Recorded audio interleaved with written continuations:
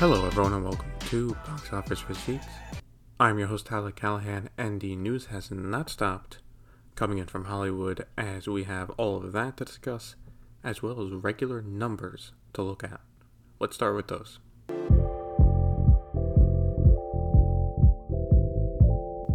Staying in first place again is Spider-Man No Way Home with $33 million for a total of $668.7 million. In second place was Sing 2 with $11.9 million for a total of $109 million. Opening in third place was The 355 with $4.8 million. Fourth place was The King's Man with $3.27 million for a current total of $25.1 million. Fifth place was American Underdogs with $2.4 million for a total of $18.8 million. Also, to check in on the other films that have now fallen out of the top 5, Matrix Resurrections is now at a total of $34.3 million, West Side Story is at $32.1 million, and Nightmare Alley is at $8.7 million. So there were no big shocks this weekend at the box office. Like I said last week, Universal better hope that the 355 got good reviews. It did not get them, and it bombed at the box office.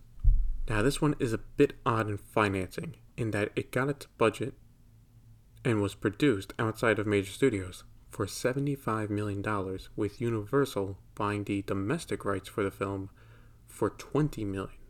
Obviously, they will take a loss on their investment, but the producers themselves, depending on how dependent they were on getting a cut of the box office revenue, might come out okay. Anyways, really what we are looking forward to here is the first big movie of the year with Scream coming out next weekend.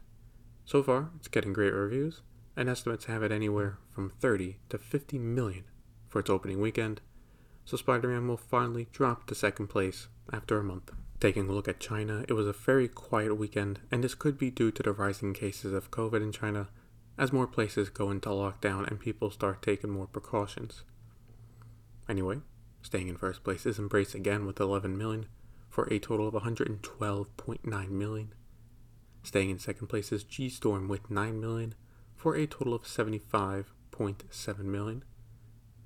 Third place is Another Me with 8.4 million for a total of 50.7 million. Fourth place is Fireflies in the Sun with 4.8 million with a total now of 151.7 million. Lastly, in fifth place is B for Busy with 4.1 million for a total of 33.1 million. Now you might be wondering, well, Encanto was released, so where is it? Well, it opened in sixth with 3.2 million.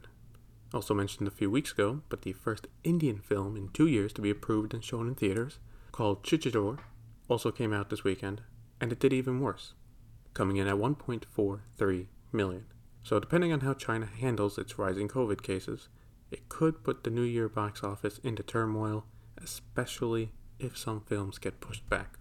Looking at the worldwide box office, Spider-Man No Way Home continues to dominate, making another 64.4 million internationally for a worldwide total of 1.53 billion, surpassing the first Avengers film to become the 8th biggest movie of the world ever.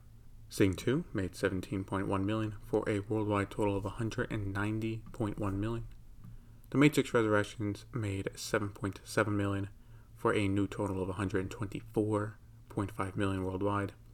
It does have its release in China this upcoming weekend, but seeing how bad word of mouth has been, I doubt it will do well there. The King's Man made 13.3 million for a worldwide total of 74.3 million. It looks like at this rate it will pass 100 million worldwide, which makes it better than most 20th century films released in 2021.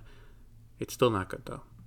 Finally, Encanto made 5.8 million, bringing its total to 215.5 million. Staying with the box office for a few stories, we first go to Canada, where Cineplex has decided to lay off 5,000 workers for the theaters it has in the Ontario province. Last week, Ontario made a decision to shut down theaters in response to Omicron, and so Cineplex is laying off the staff working the 67 theaters in the area. The company has said that the plan is to rehire the workers when they are allowed to reopen, whenever that will be. While that might be nice for the company to say, I still feel bad for all the employees who now have to try and find other jobs or try to fill out paperwork for unemployment. Now we move over to Saudi Arabia, where their box office market has continued to grow. For 2021, the market revenue was $238 million, up from $122 million in 2022. Now, while yes, 2020 did not have a lot of films released due to the pandemic, this is still important, as it was only just over 4 years ago the kingdom started to allow theaters to open and more films to be approved for release. 4 films released in 2021, 340 were approved, up from 222 in 2020. As for the market's future, it looks like it's all upside. As development continues, analysts are expecting the market to make $1 billion plus yearly in a few years. This is something studios will keep an eye on as they produce and advertise their films. Moving away from box office news, let's talk about Paramount, where they have actually bought a film, an action thriller called Little Dixie. It's directed by John Schwab and stars Frank Grillo. They bought the worldwide rights for an undisclosed amount and plan to release it sometime later in 2022. What's not clear is if this will get a theatrical release, but since Paramount bought it and not the Paramount Plus division, I would think it would. Anyway, unless it's film festival time, not a lot of films are straight up bought, so something I wanted to point out. The Golden Globes had a very subdued event over the weekend where, basically it didn't happen. There was no televised event, and I don't even think there was a party where the winners were announced. We all found out who won, putting the winners on Twitter. I won't go over every winner, but as a precursor to the Oscars, it's good to get a better idea of what films people are thinking of. The Power of the Dog won Best Drama, while West Side Story won Best Musical or Comedy. Will Smith won Best Actor in a Drama, while Andrew Garfield won for Best Musical or Comedy.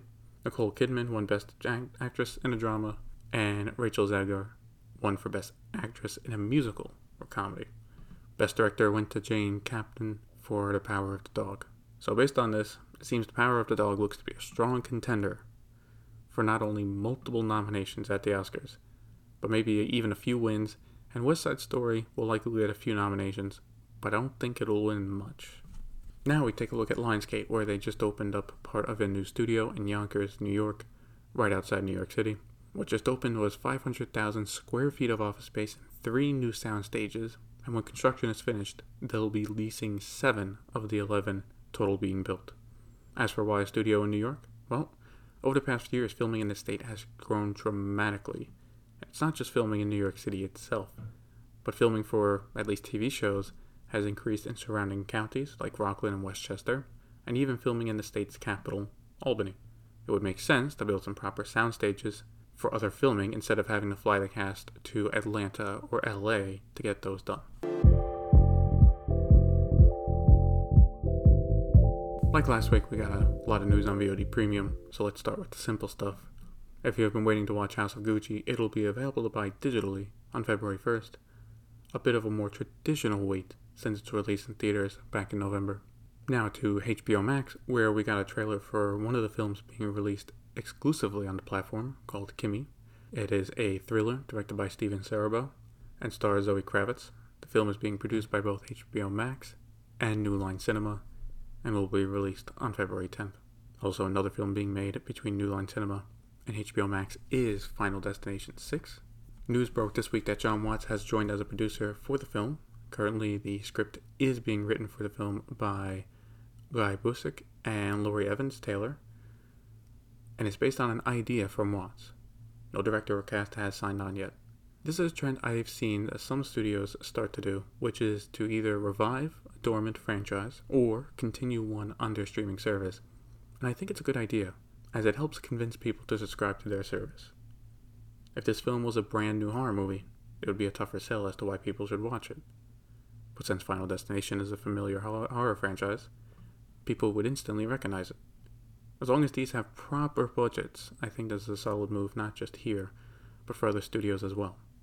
As for this film, I do find it odd that the script was being written based on an idea Watts had, but only now is he joining as a producer.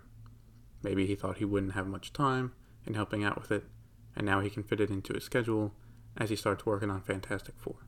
Now we go to Netflix, where Deadline has the exclusive on a new film. While it's been known for a while, Hollywood has wanted to do a remake or a reimagining of the highly acclaimed film The Raid, the pieces are now coming together. Netflix will be producing the film alongside XYZ Films. For those who will be working on it, Patrick Hughes will direct with Michael Bay as a producer, and the original creator of The Raid, Gareth Evans, on as executive producer. As for the story, it will take place in Philadelphia, where undercover DEA agents try to hunt down a kingpin.